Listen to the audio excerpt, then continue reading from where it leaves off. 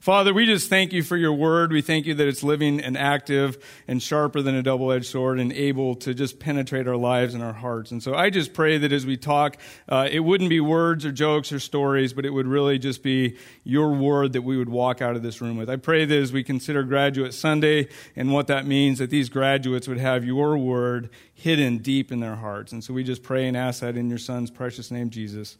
Amen.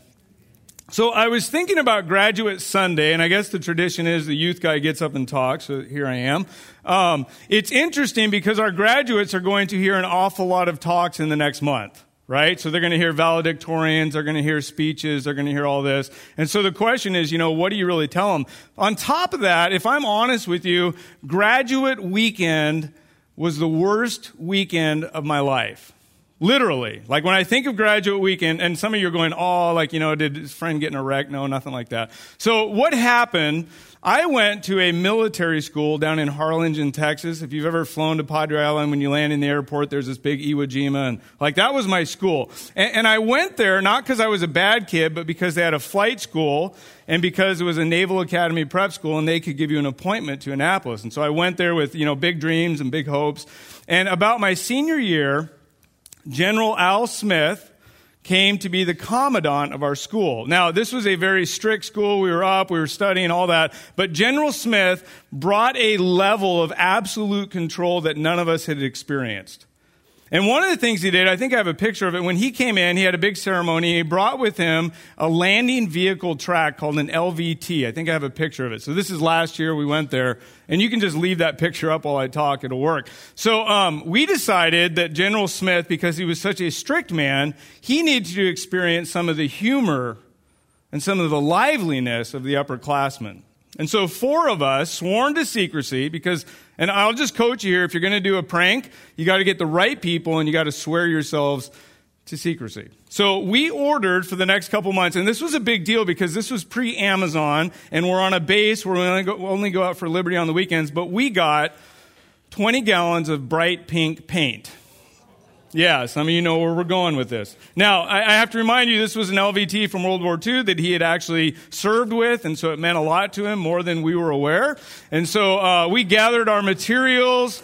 We even got these sprayer things you could buy at Home Depot, and we're hiding this all around the base. And so finally our big night came, and we've been studying, the officers, how they did their patrols around our campus, and we knew when our window was. And so we came out and we painted this bad boy bright pink. And I've never been so proud of a paint job in my life. It was pitch black dark, but that thing glowed. It just screamed out. And so the 4 of us, we got rid of our materials, snuck off base to do that. And then we went back to bed and life was good. Till about 4 a.m. And instead of the normal reveille trumpet sound, we had this voice saying, "Get your blanks out of the barracks and out onto the street." And so we all head out, and there's General Smith, and he is lit up. He's angry, and basically his threat was, "You will tell me who painted my LVT pink, or you will have no liberty, and there will be punishments until God returns." Which Gary said may be in this lifetime, but for us, that seemed like a long time. And so we began doing a series of sit-ups. Now, the 4 of us are sworn to secrecy. And just to kind of speed up the story, this went on for about 2 months. For 2 months, we had no liberty. My brother's wedding was coming up. I almost missed it. And he would just do, PT at odd times. And he'd just kind of come in and he'd lean on people. But we got away with it. So it was about March when it happened. We got away with it. So you fast forward to graduation. Now, we're in a military school, and so everything's about the military. But we did have an award ceremony the day before graduation. My parents were in town. And so I'll never forget, you have all the teachers up here doing the academic awards and the sports awards. And then General Al Smith walks up. And I'm like, this is different. And he says, I'm not even going to try to imitate him because the guy was a legend, So he comes up and says, normally at a military school, we don't promote the arts, which was true. We didn't have drama or glee club or anything. Yeah. So I should have been awake. I'm still like, I guess we got some artsy people on campus. That's cool. He says, but in recognition, we have 4 students who have shown themselves to be incredibly adept at art. And when he said the word 4, And we're sitting at different places in the room, staring straight forward. And when he said 4, like, it was all of a sudden like, this man's like, knows what's going on. And I'll never forget the way he did it. It was pretty manly. And he said, I want to see if you guys are men enough to come up and confess to your crimes. Now, normally we would have had a few days to like think about it and kind of meet in the barracks and go, do we do it? But there's 4 guys sitting around an auditorium like this going, what do we do? And I wasn't following Jesus at the time, but I think the Holy Spirit kind of grabbed me by the scruff of the neck and said, you are going to be a man today. And so next thing I know, I'm up and walking down the aisle, and it was horrible. Come to find out, there's 3 other guys walking in the aisle. And I'll never forget, as I'm walking down the aisle, all I could think, in contrast to the verse we're going to look at today, is there's no hope and there's no future. Because this was the kind of school the night before graduation, they would just yank it away. They didn't care. And I had my appointment and everything was like lined up good. And I'm thinking, it's all gone. And so I'll never forget, we come walking up the stairs onto a stage like this, and there he is, and he ain't smiling. Not that the man ever smiled, but he's not smiling at this point. So arms are crossed, and we stand, and it must have been literally a minute of silence. So the whole school's watching, and we're standing there, and I'm thinking, like, this man's a genius, and he won. Because he's going to boot us the night before graduation. Every student in the assembly is going to learn, don't mess with General Al Smith. But he turns around and he kind of goes back to this table, and someone had made for him, I'm quite sure he didn't do it, 4 paintbrushes coated in pink paint. And he came out and says, gentlemen, you saw how angry I was, but in recognition of your pure insanity and bravery, I present you with these awards tonight. And like, he smiled. He didn't laugh. He didn't say good job. He smiled. And so obviously the pink paint eventually came off. This past year. I went with my wife. I'm trying to imitate a paintbrush, going on it. But literally, like for that like 5-minute window, I thought I was dead. So it's ironic that I would be here talking to graduates about Graduate Sunday indeed. Well, the passage we want to look at today, I was kind of doing some research and Googling, and I found out there's one verse used more than any verse at graduation. Anybody want to take a guess on what it is? Wait, what's that? Jeremiah 29:11, I heard it. Yeah, so if you have a Bible, turn there. Some of you know it by heart. I'm going to see if I can know it by heart. But God, he's talking to the people of Israel, the exiles, and he says, for I know the plans I have for you. Plans to prosper you and not to harm you. Plans to give you a hope and a future. Now, this is a beautiful verse. Before we dive in too deep, I want to ask the question, is this a verse that we as modern Christians can claim?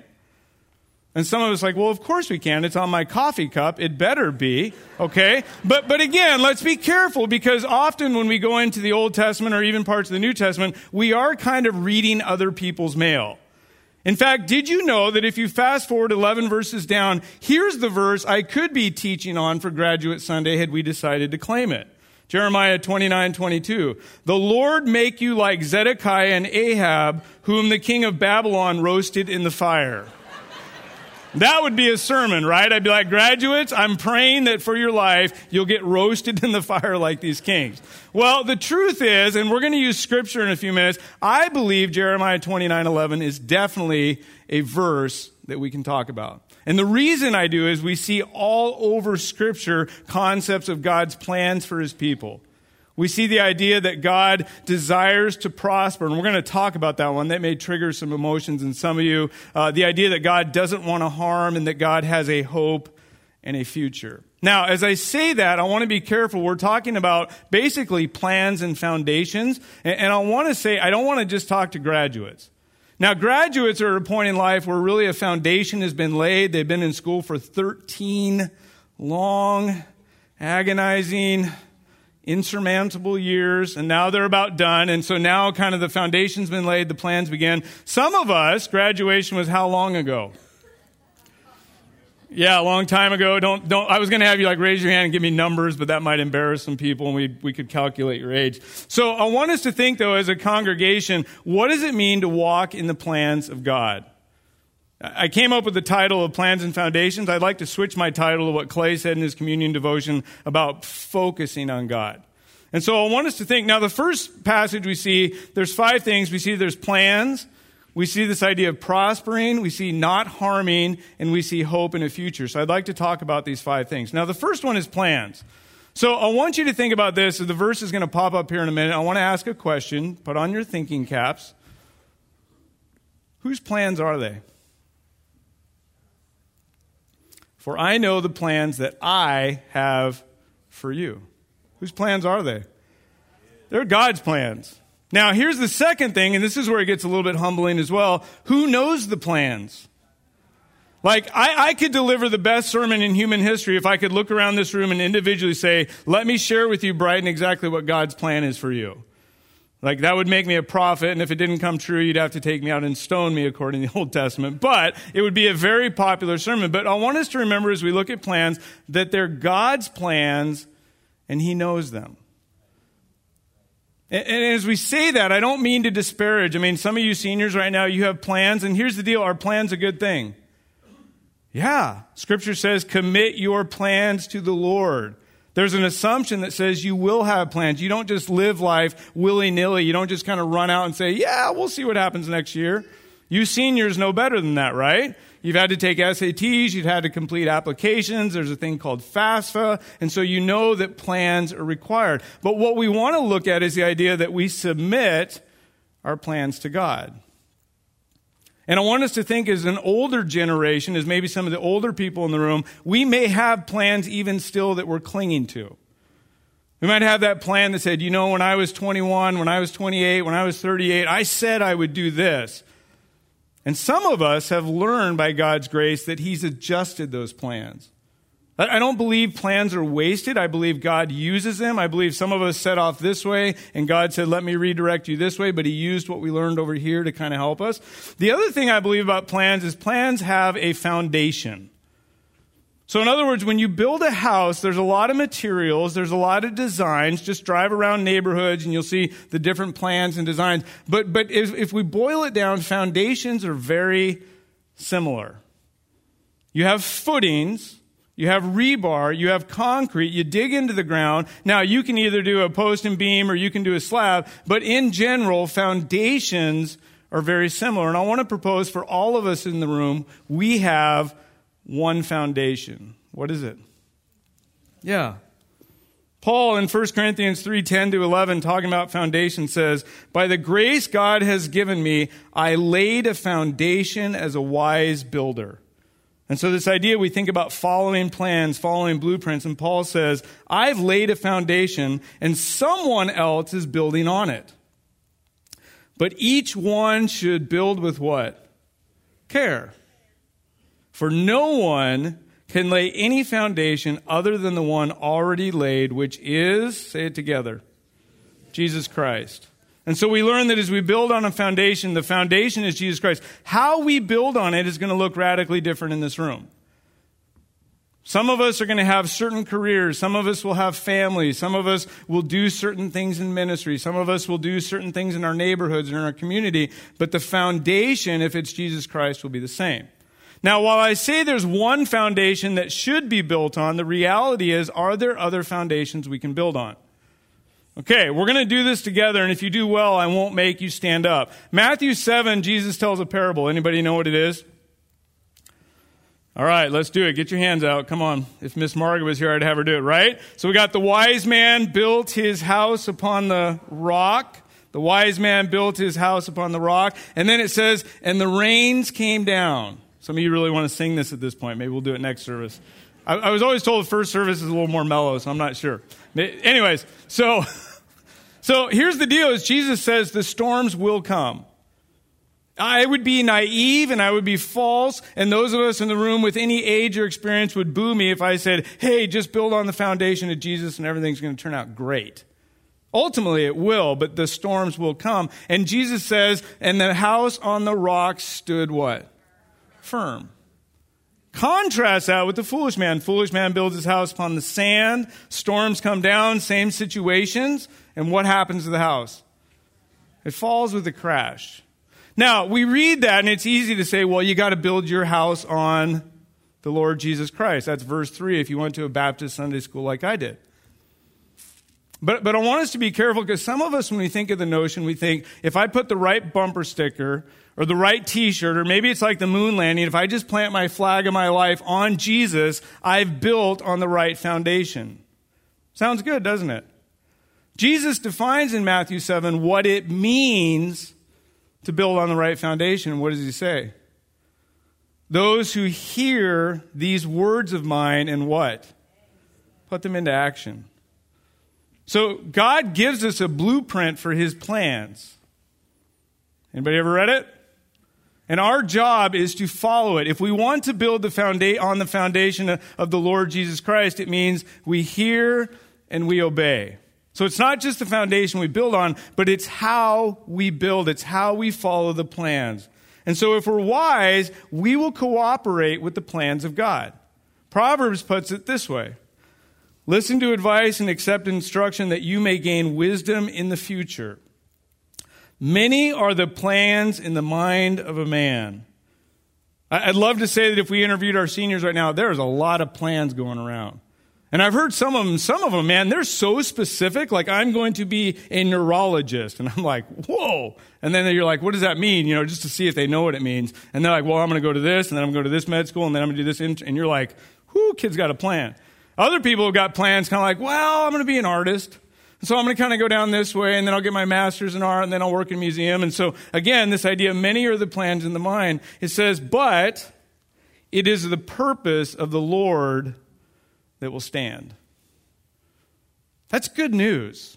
That's not a mean God saying, hey, you come up with a plan, and I'm going to smash it.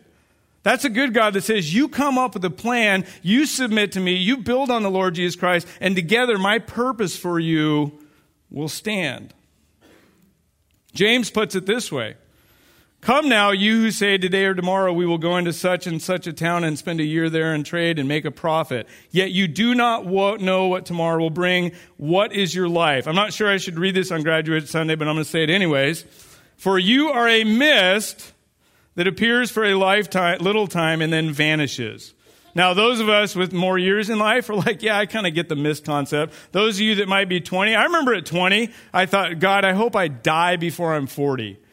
Because I've seen 40-year-olds, and they don't have a life. All they do is be married and take care of kids and drive minivans. And so my prayer was, God, by the time I'm 40, I want to die in some catastrophic snowboarding or, bungee jumping accident. Now that I'm almost 50, I've moved that up like 20 or 30 years, and probably when I'm 80, it's going to be 100. I think at 100, I might just be like, okay, it's cool. Let's just be done. But James goes on to say, and I want us to listen to this wise advice. Instead, you ought to say, if the Lord wills, we will live and do this or that. And so again, God has a plan. There's plans described here, but a wise man is going to say, if the Lord wills. Let me put it this way. I have a prayer in mind. It's a biblical prayer that if you pray, I can guarantee your prayers will always be answered. You ready for it?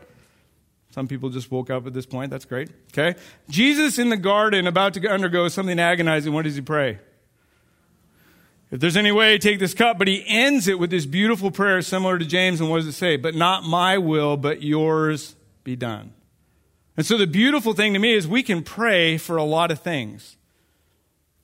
In fact, Scripture says when we don't know what to pray, the Holy Spirit intercedes for us. He translates for us with groans and utterings we can't understand. So we're not going to mess up prayer.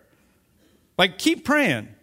I know some of us were like, I'm praying that so-and-so will do this and do that. And well, what if it's not right? Then I just wasted days and days of prayer. Here's the good news. The God of the universe, as we're praying, says, A for effort, let my Holy Spirit kind of interpret and change it to what it should be. And so hopefully we cooperate with the plans of God. The final thing, and I found this happens on all of them. When we talk about plans, they are eternal. When we talk about not harming, it's an eternal perspective. When we talk about prosper, it's eternal. When we talk about hope and future, it's all eternal. And so as we talk about the plans of God, there is an eternal component. I would love to say that Jeremiah 29:11 is a great cliche for graduation. It's going to get you into college, then grad school, and then you can take that verse and set it at the door. But I would argue this is a lifetime verse.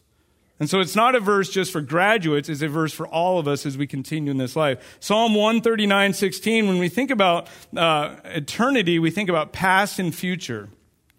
It says, your eyes saw my unformed body, all the days ordained for me, listen to this, were written in your book before one of them came to be. A sovereign, all-knowing, all-loving God has the ability to actually write what's coming. And so there's plans, and there were plans before the creation of the world. Paul puts it this way, Ephesians 2:10, for we as workmanship created in Christ Jesus for good works, which God has prepared beforehand that what? We should walk in them. We should cooperate. We should go with God's plan. And then finally, when you think about plans, I think the greatest house ever built is what? Jesus says, for I go to prepare a place for you. My favorite theologian, Keith Green, put it this way, if God built this world in 7 days and we love it, it's incredible, imagine what a house that he's been building for 2,000 years is going to look like. And so while we follow our plans, we remember there's an eternal perspective. I did something interesting. Now, I know that this church always has great videos. I decided to challenge the notion, so I got my iPhone out and I went around. I interviewed some staff people. And what was interesting, I thought about my own story, and if I'm honest, I never once in my life thought I would like to be a preacher or a pastor on stage. Now, I will confess to you, the closest I ever got was when I was a grown man. Somehow I got in my head I had a good singing voice. Not sure how. No, this is serious. And I decided I should be on a worship team. So I remember here was my strategy, and I feel so sorry for all the worship team people. I would come into church on a Sunday morning, and I would see, like we often do, some of the worship teams sitting down in chairs. And so I would strategically place myself 1 or 2 rows behind them, and this was my plan. I was going to sing con gusto, sing my heart out all service, and they were going to turn around at the end and say, man, you got to be on the worship team. Never happened. It was my dream. It was my plan. It never came to be. But isn't it interesting that God has different plans? From being a missionary to swinging a hammer to being a pastor. And so I wanted you guys to see, I went around and interviewed, I think, 4 people on our staff, and it amazed me that the stories, the plans of God and cooperating them often result in a similar ending. Watch this video. So when I was graduating high school, my plan was to go to UTA and study accounting. And I did that. And 4 years later, I graduated with an accounting degree and went to work in public accounting. And I did that for 12 or 13 years and was in the business world. And after that, God called me out of the mountains of Colorado to come and be the worship and finance pastor of Grace Community Church. And I've been doing that here for 21 years. So when I graduated high school, I moved up here to Arlington because I wanted to become a mechanical engineer like my brother. He said, if you move up here, I'll get you a job. And so I moved up here, and my first week I came to Grace Community Church, and I've been here ever since. And then I continued doing stuff with the college ministry, and I switched gears and switched from mechanical engineering to computer science engineering. Ended up getting my degree in computer science, and I started working in the corporate world, especially in litigation. Did a lot of computer forensics and investigations, and spent about 10 years in that world. And then along that time, I was still volunteering a lot at the church. I was still serving as a life groups person. I interned here. But I never really thinking I was going to become a pastor someday. Until finally, God just really opened a door for me that I wasn't expecting. And Gary said, I'd like you to come join our staff here. And I left that corporate world. I've been so blessed by how God's provided for me and how he's kind of guided me from all these different places that I thought I would end up to where I am today. So when I graduated high school, and even before that, I wanted to be an astronaut. I wanted to be the first man on Mars. So I worked in aerospace every summer following high school graduation until I finished grad school. And I got my degree in rocket science, aerospace engineering, got my master's degree, and started working in that, and hated it, quit my job. And that's when God said, teach the Bible, tell people about Jesus. And I was kind of connected to when I got saved. And so that was in 1992. So it's been about 27 years now with a short spell of teaching math. But other than that, I've been trying to tell people about Jesus. Well, when I graduated high school, I was determined to be a mission pilot, to go back to Africa as quickly as possible, get out of the United States of America, get back home, and fly airplanes for the mission that I grew up in. I ended up going to work in Fort Worth for an aircraft maintenance company because I needed experience, and I had to be a mechanic before I could be a pilot. So my dream was to fly, but I had to put in some years working as a mechanic before I could do that. So I worked for several years as an aircraft mechanic. Then I became a helicopter mechanic, all the while still planning to go back to Africa. During those years, God redirected me, and although I spent 15 years in the aircraft industry and the helicopter industry, it was at the end of that time that I was able to say, God, whatever you have for me, I'm willing to do. And He called me into ministry back in 1993, and I've been the missions pastor at Grace since then. Isn't that amazing how God works? It's just absolutely amazing. Men have plans, and God's plan wins. Now, we're going to pause right now for what I might call an intermission. That doesn't mean get up and get popcorn, but I want you to get out your phones, and we're going to do a little experiment here today. It's going to make me happy.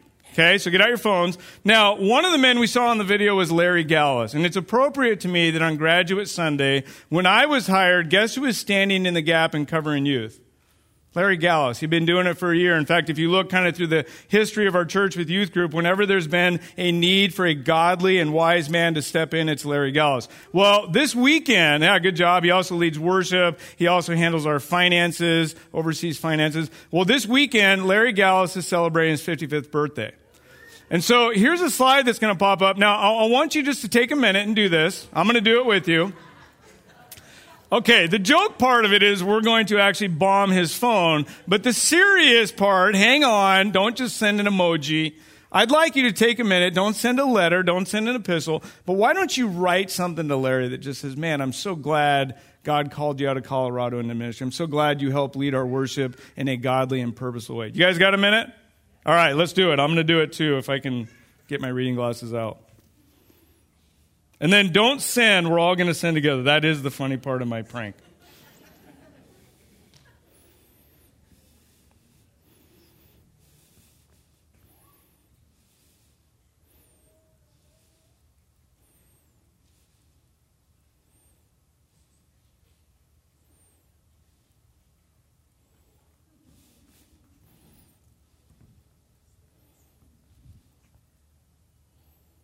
Okay, you got about 30 seconds.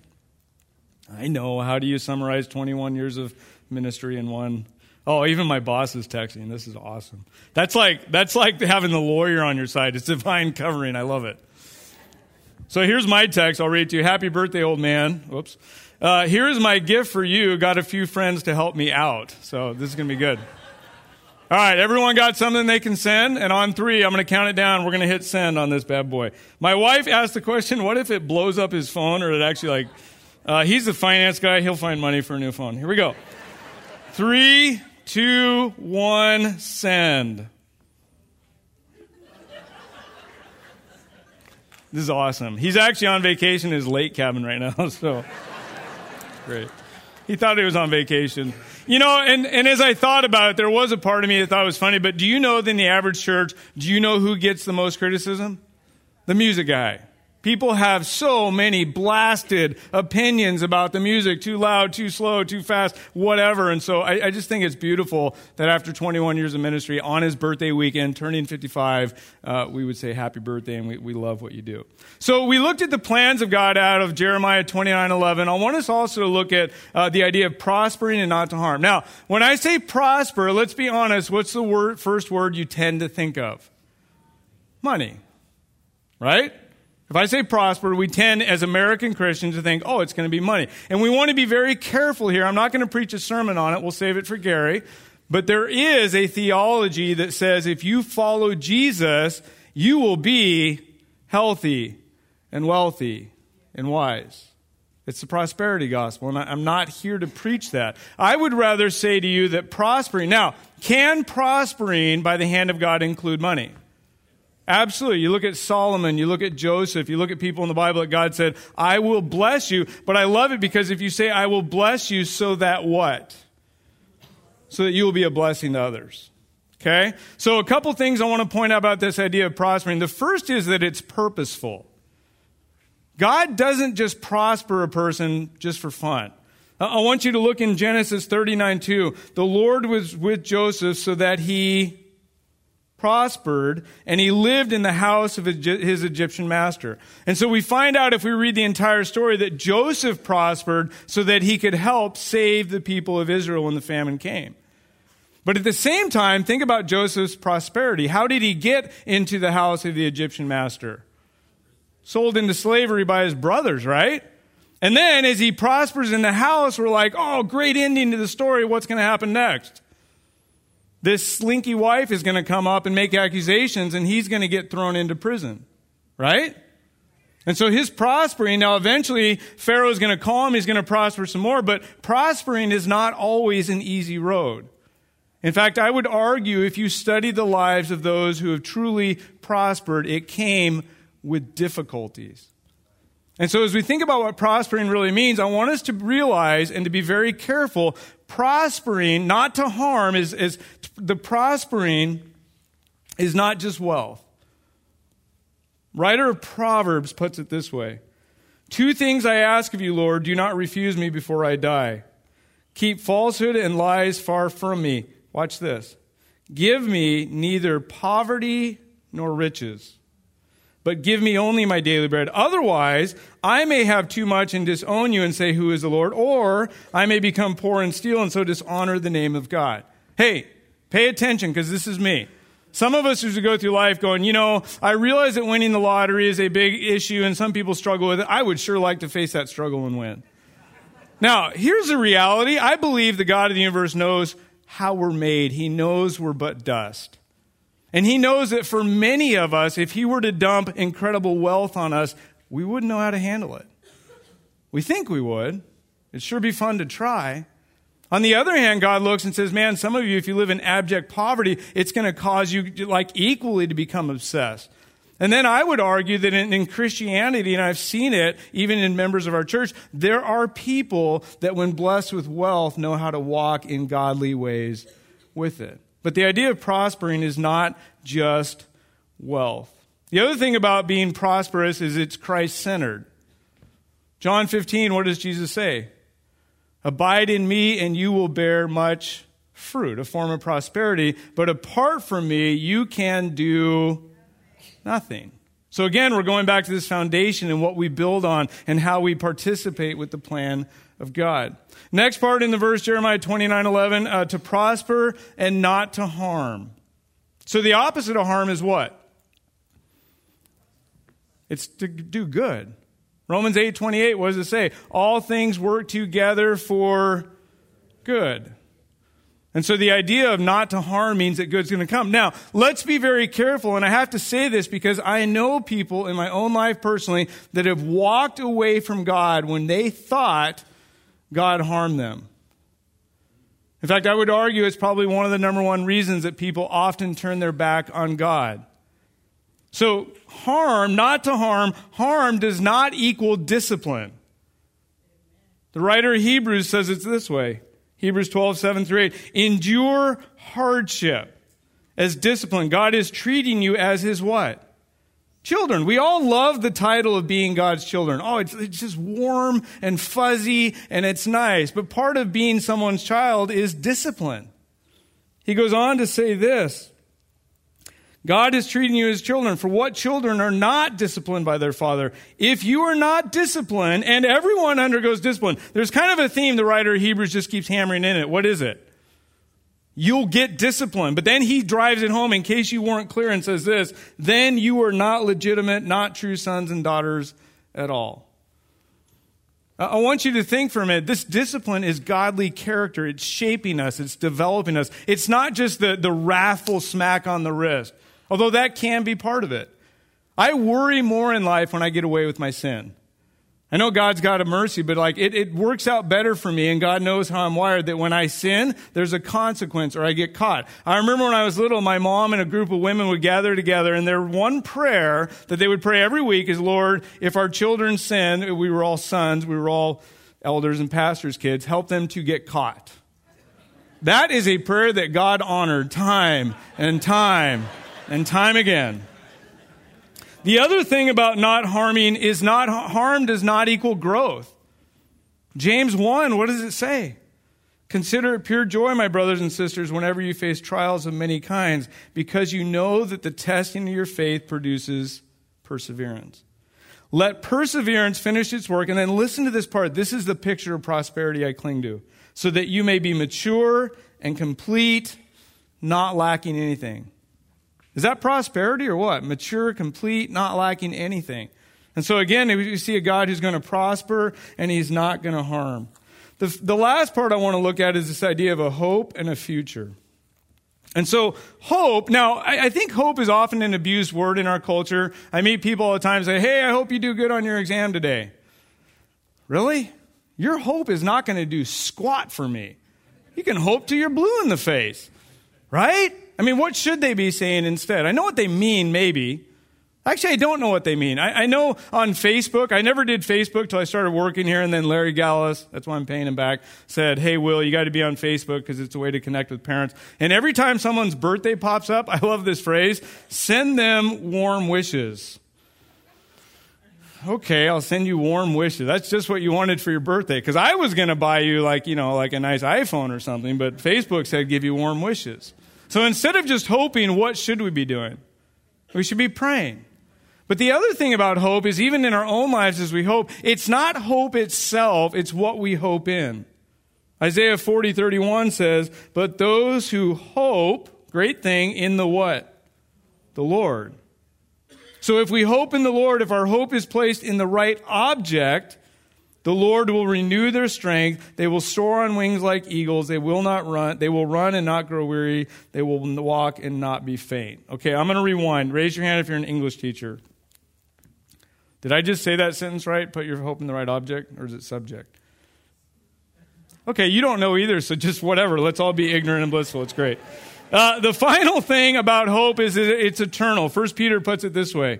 This inheritance, Peter's talking about this inheritance we have, this hope, he says, it's kept where? In heaven. And so the hope that we're living in, the hope that we're living for, it's kept in heaven. I love a good God who says that amazing inheritance, I'm going to keep it in heaven where moth and rust do not destroy. For you, who through the faith are shielded by God's power until the coming of salvation that is ready to be revealed in the last time. In all this you greatly rejoice. Now for a little while you may have to suffer grief in all kinds of trials. So again, there is a hope, but God's not saying nothing will come that will try you. Nothing will come that will test you. And then the final one we read is that there's a future. Now, as we think about plans, how many of you have plans for this earth?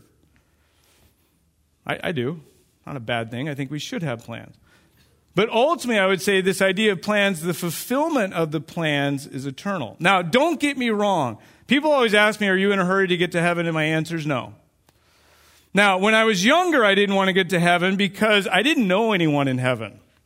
Like when you're young and no one near you has died, the idea of going to heaven, I'm like, it's going to be like that awkward party where I don't know anyone and maybe my wife's not with me and my kid. I love bringing my wife and kids to a party because then I can like huddle with them. And if it gets really stressful, I'm like, we got to go because of the kids. Of course, my kids are like, 17, 18 now. So they probably think my kids are like really unruly or something. But as you grow, as you get to know people who've passed on, all of a sudden heaven, I've started dreaming about heaven. I have a good friend who died. He was a fisherman, loved fishing, and I have these dreams now about heaven. Joe, you'll love it. And what are we doing in heaven? We're fishing. I'm not saying it's biblical, but it's at least in my dreams. But as we begin to kind of set our eyes in heaven, we realize that the hope we have is eternal. Paul puts it this way.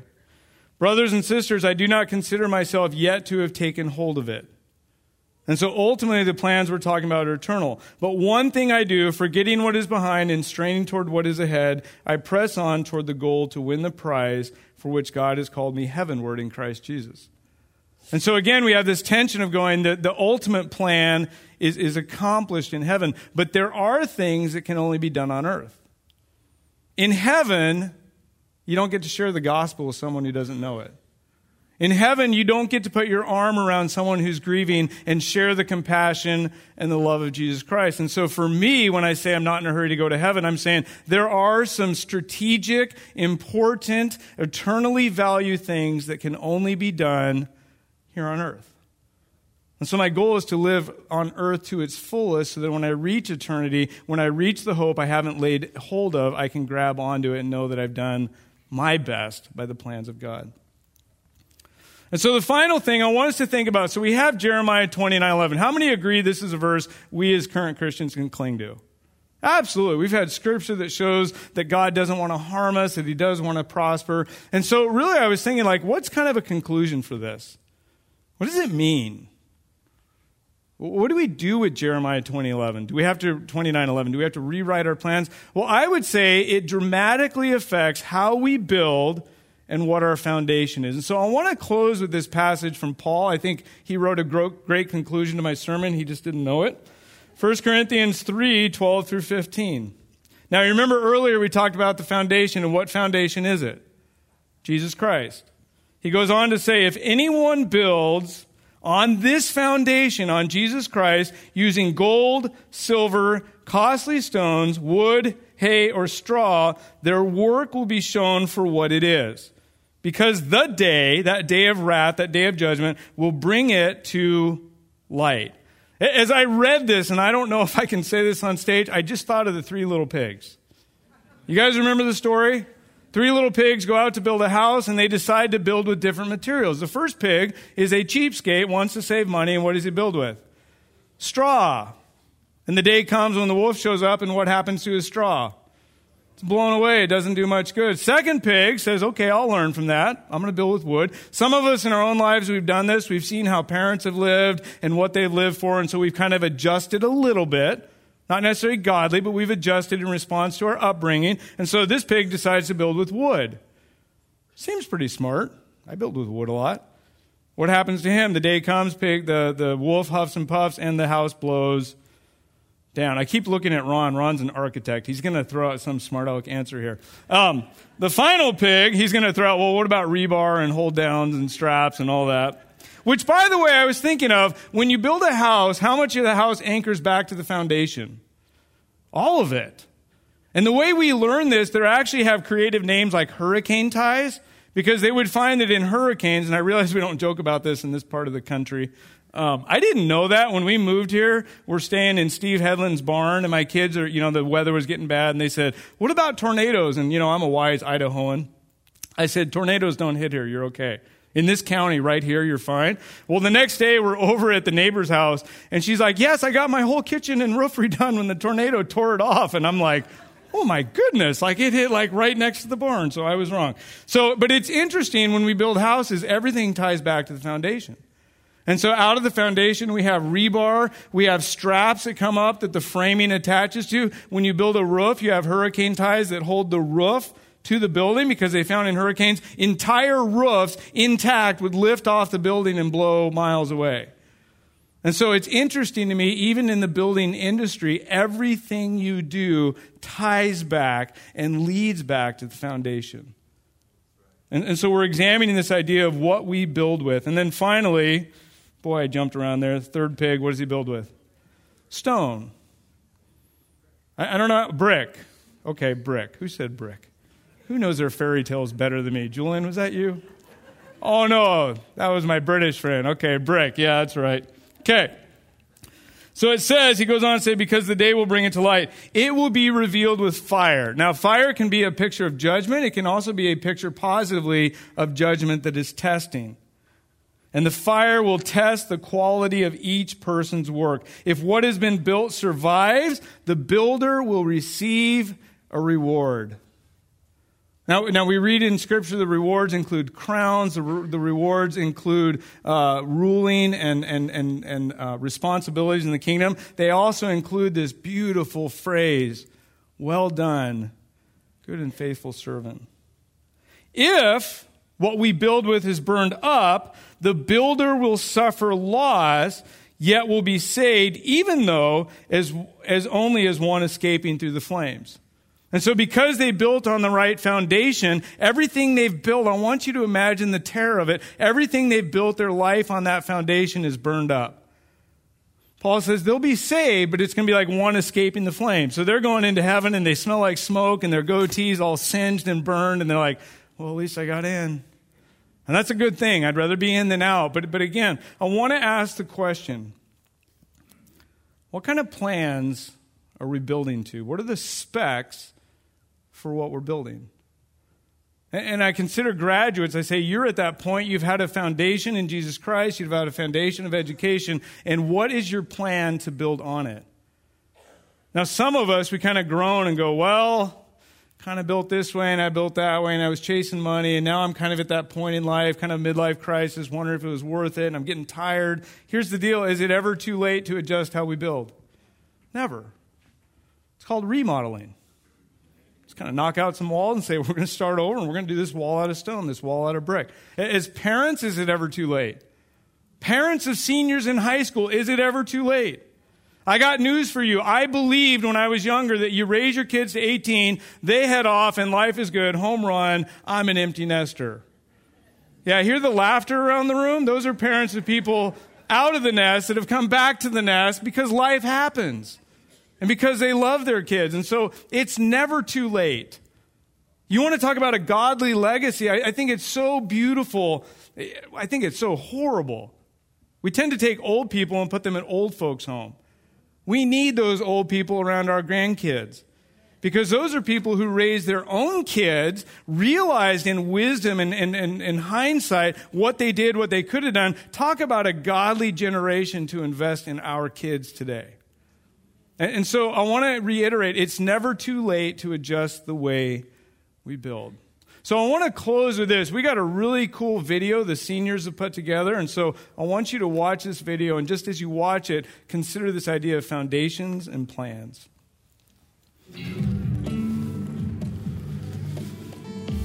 For I know the plans I have for you, declares the Lord. For I know the plans. For I know the plans. For I know the plans I have for you. In the fall, I will be attending the University of Oklahoma, and I'll be studying pre-medical imaging and radiography. In the fall, I plan on attending TCC to major in business. Plans I have. Plans I have. The plans I have. In the fall, I plan on attending the University of Texas at Arlington to study business. I plan on attending ACU to study childhood studies and behavioral therapy. Plans to prosper you and not to harm you. Plans to prosper you. Prosper you. In the fall, I plan on attending the University of North Texas to study medical laboratory sciences. I plan on attending TCU to study marketing. This fall, I plan to move to Connecticut and do online school to study social work. Plans to prosper you and not to harm you. Plans to give you hope and a future. In the fall, I plan on going to Midwestern State University to study psychology. This fall, I plan on attending Texas A&M University and studying finance. In the fall, I plan to attend Tarleton State University and study horticulture. Hope and a future. Hope and a good future. Hope and a future. In the fall, I plan on attending the University of Texas at Arlington to study architecture. In the fall, I plan on attending UTA to study accounting. I plan on going to UTA to study economics. I plan on going to Loyola University Chicago and studying international relations with a focus on Japan. For I know the plans I have for you, declares the Lord. I'm really grateful because the youth has always given me a safe place to call my home away from home, and it's been a really good place for me to come and grow in my faith and grow in the community as well. Youth group has given me a great place to fellowship with people my age and learn about God. The youth group has given me so many opportunities to go on mission trips and to pursue the Lord through different countries. It also has provided me a home with all my friends. The youth group has taught me the value of friendship and the importance of serving others in my community. Grace Youth Ministry has been a place where I can both challenge myself in my faith and be challenged by others to grow stronger and love the Lord.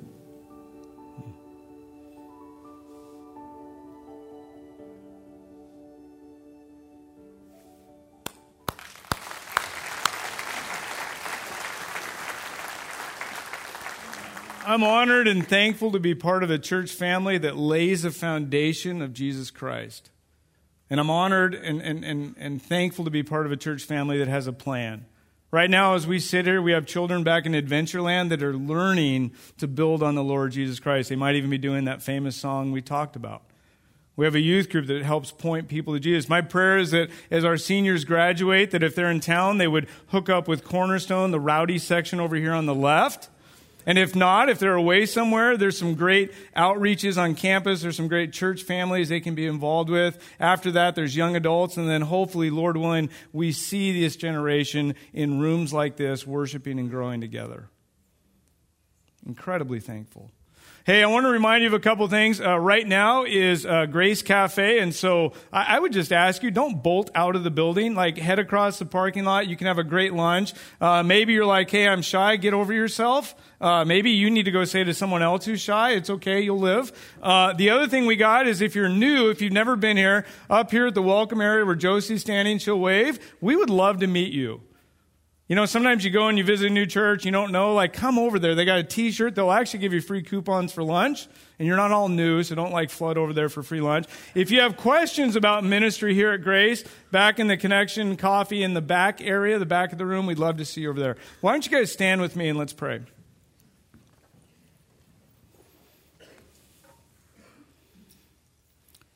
Father, I just thank you and praise you right now that you're a God of order. I can think of times in my life when I didn't know what the plan was, and I was confused, and I was hurt, and I felt lost. And yet you, as a God of order, you've seen these plans since the foundation of the world. Thank you that you're a loving God, and we don't get to mess up your plan, and you guide us, and you lead us to green pastures, and you discipline us, and you shape us when needed. We thank you, that kind of God, and today we cry out to you and ask that we would fully cooperate with your plan, that we would inspect our foundation and our connection to the foundation and make sure that our foundation is fully committed to the Lord Jesus Christ. We ask all these things in the name of your precious Son, Jesus. Amen.